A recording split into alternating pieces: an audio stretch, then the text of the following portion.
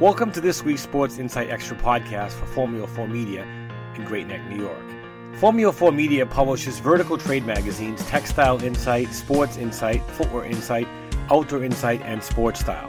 And it also publishes digital magazines, Sports Insight Extra once a week, Footwear Insight Extra twice monthly, and Textile Insight Extra once a month.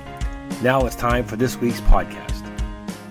Welcome to this week's Sports Insight Extra podcast, and today I am speaking with Mr. Paul Foley, a 15-year veteran of Nike, Inc., where he was responsible for intelligence-led enforcement, authentication, and Mr. Foley, currently EVP of Global Sales and Strategy for VI3 in Needham, Massachusetts, began his career at Reebok working on supply chain, sourcing, distribution, transportation, and sales. I met Mr. Foley recently at the FDR Footwear Executive Summit in Washington, D.C. Good afternoon, Paul. Glad to have you on the podcast today. Maybe first you could provide our listeners with a little more detail on what your responsibilities were at Nike and how you transitioned to VI3. Yeah, thank you for having me today, Bob. When I was at Nike, we put together an intelligence-led enforcement program because, counterfeits are very rampant and counterfeits have gotten so good, and it's one thing to seize product and be able to authenticate product, but our goal was to find the people, the networks that were behind the counterfeits and go after them and investigate them and work with law enforcement so that we could,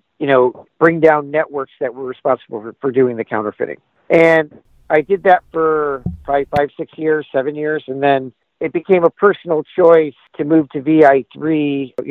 I would have had to relocate, and because of personal reasons, I thought VI3 made good sense because I've worked with them in the past, and they have a great product in being able to authenticate product for anti-counterfeiting and gray market diversion.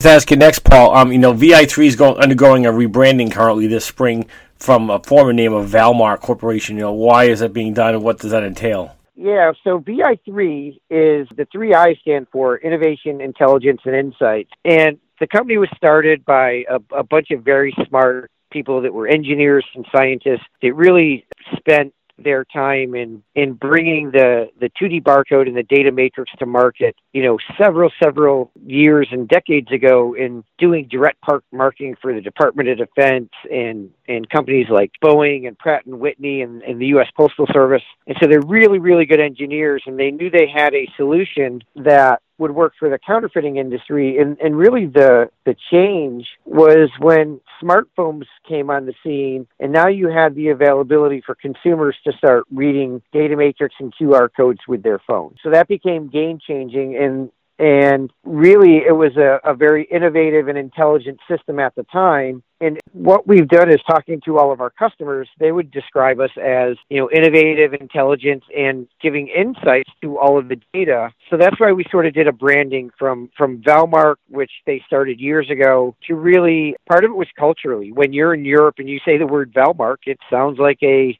Midwestern retailer based in Bentonville, Arkansas, and we didn't want to be confusing in any way. V's are not very prominently pronounced across the world. So we thought to make it VI3 to retain the V in the tradition of Valmar, but also the 3 I's, which our customers tell us we are, which is innovative, insight, and intelligence. So that's where we landed on the new name and branding for VI3. Okay, Paul, and also I wanted to ask you next, you touched upon product counterfeiting and diversion to gray market. Can you offer some details on how that's combated by the technology that VI3 uses? Yeah, so what it really comes down to is when brands are sourcing product all over the world, it really comes down to provenance, where with the brand, we work with the brands and making sure that on all the products and the packaging that we have unique identifiers, QR codes, that are done at the factory level so that we know that this product started in an authorized factory for an authorized purchase order and it's tracked throughout the supply chain. So, which also gives help in the supply chain visibility, where a lot of times there's not automation in factories in Asia. It's very manual because of labor. And we add a level of automation to that to start getting insights into what's going on in the factory by recording this data,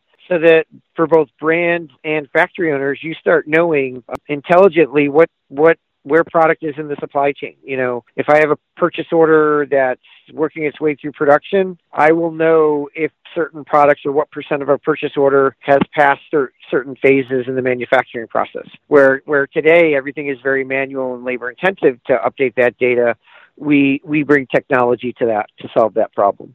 Paul, is it fair to say that the use of your technology, companies in the footwear apparel industry can catch on quicker in terms of if some of their products being diverted or there's counterfeits being made? By the use of your technology, they'll be able to know in a quicker fashion and maybe stop it faster than they would have previously? Yeah, exactly. A lot of executives today don't know the health of their market. It's all anecdotal. They'll say, yeah, we might be counterfeited. We might have a diversion issue. Occasionally I'll get calls from distributors where a product that's not intended for their market lands in their market, and we have to do some investigations. But our system will give you some empirical data of how big your problem really is and help you with some programs to right-size your problem. So whether it's counterfeiting and coming up with an enforcement program that goes after the source, or if it's a diversion problem that identifies who is not upholding your contracts and dumping product in places they shouldn't be, we will give you that intelligence behind the scenes to figure out the size and scope of your issue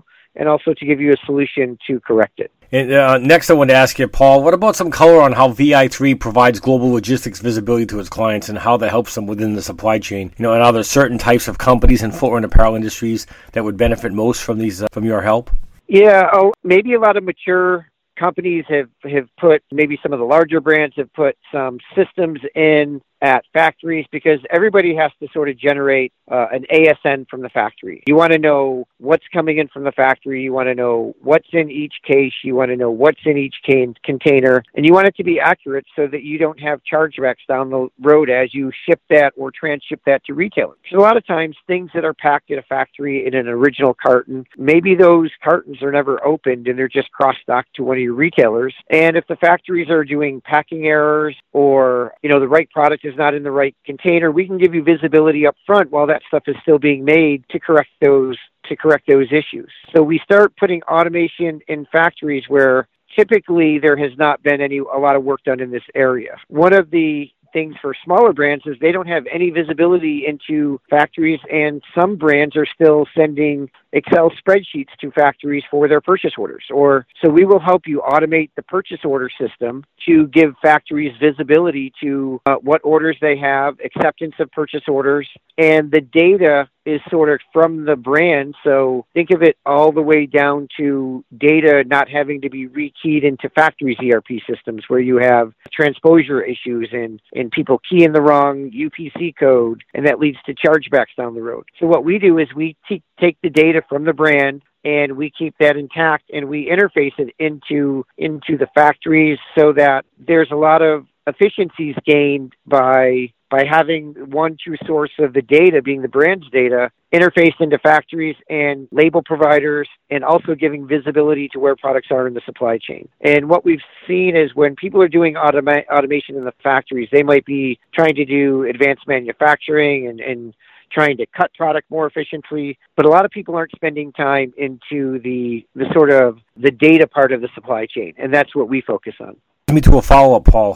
What's the turnaround if a company was to hire your VI3, whether it's a small footwear company or a small apparel company or a large one? Once they hire you, what would be the turnaround time for you to implement these processes at their factories? Yeah, so one of the things that we do is we want to make sure that brands are using the system and getting all the derived value out of it, because it does hit many different areas. It hits your legal team with your anti-counterfeiting solution. It hits your sales team with your diversion issue, and it hits your sourcing and manufacturing with your supply chain visibility. So it's bringing all the groups together in the beginning and making them understand the value. And then once they understand the value, we put together usually we'll do a pilot in one factory, and we will walk before we run. We'll show them the value.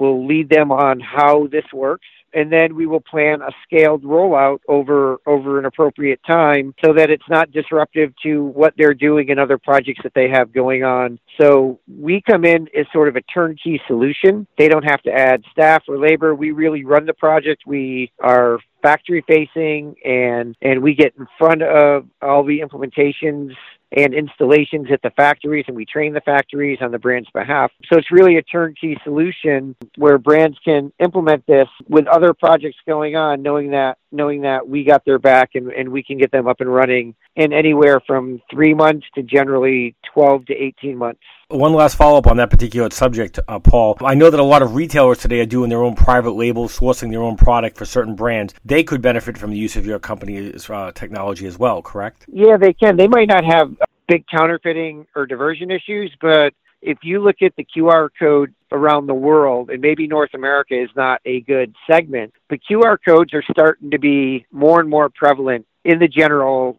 marketplace, whether it's food, QR codes are on food for recipes. If you look at your can of Coke, there's QR codes on your can of Coke. And if you look to other parts of the world, QR code in Asia is everywhere. They use it for payment of products. They use it for consumer engagement. And we think that technology is actually more mature in the East. And if you're running a global brand, that's a big part of your consumer base. And we think that brands in Europe are more advanced in the U.S. of using QR codes, especially for consumer engagement. And we think that is going to be, in the near future, we think that that's going to be much more adopted in the West. Even in Latin America, for example, Colombia is a very mature market where consumers scan QR codes all the time. And you can do it for a variety of reasons. And a lot of it is consumer engagement. What do you want to tell your consumers? Your consumers want, know me, teach me, serve me, sell me, let me share through social media about your product. And the QR code is the perfect low-cost carrier to do that for brands, which also include Bob's private label retailers. And just one last question today, Paul, before we wrap it up today's podcast. A broad question, if you could just offer a broad comment on the critical need today for companies to consider the types of services that are offered by companies like VI3. The biggest thing is health of market. Senior leaders of companies have to solve the questions, the old adage, what keeps the CEO up at night? And one of the things is losing the value of the brand to consumers. The barriers to be a counterfeiter have been lowered. Years ago, to be a counterfeiter, you had to go to Asia, you had to source a container of product, you had to pay for it up front, you had to import the product, you had to distribute it and hope you didn't get caught. Well, today, there's kids today in eighth grade that are going onto social media and finding someone in a factory in Asia that can make a shoe or a piece of apparel that they want that's branded, that is not authorized by the brand, and they can, order 5 pairs and sell 3 of them on social media or on some third-party platform. So the barriers have been lowered, so counterfeiting is getting worse. It's not getting better. And what we do is we have a solve for that. Well, thanks, Paul. I've been speaking with Paul Foley, Executive Vice President of Global Sales and Strategy for VI3 in Needham, Massachusetts. And you've been listening to the latest edition of the Sports Insight Extra podcast. Learn more about the latest sports industry news every Monday afternoon at the website or on your mobile device by signing up for a free subscription. And don't forget to catch up and listen to the latest podcast at sportsinsightextra.com or on iTunes, Google Play, Stitcher, or Spotify. I'm Bob McGee.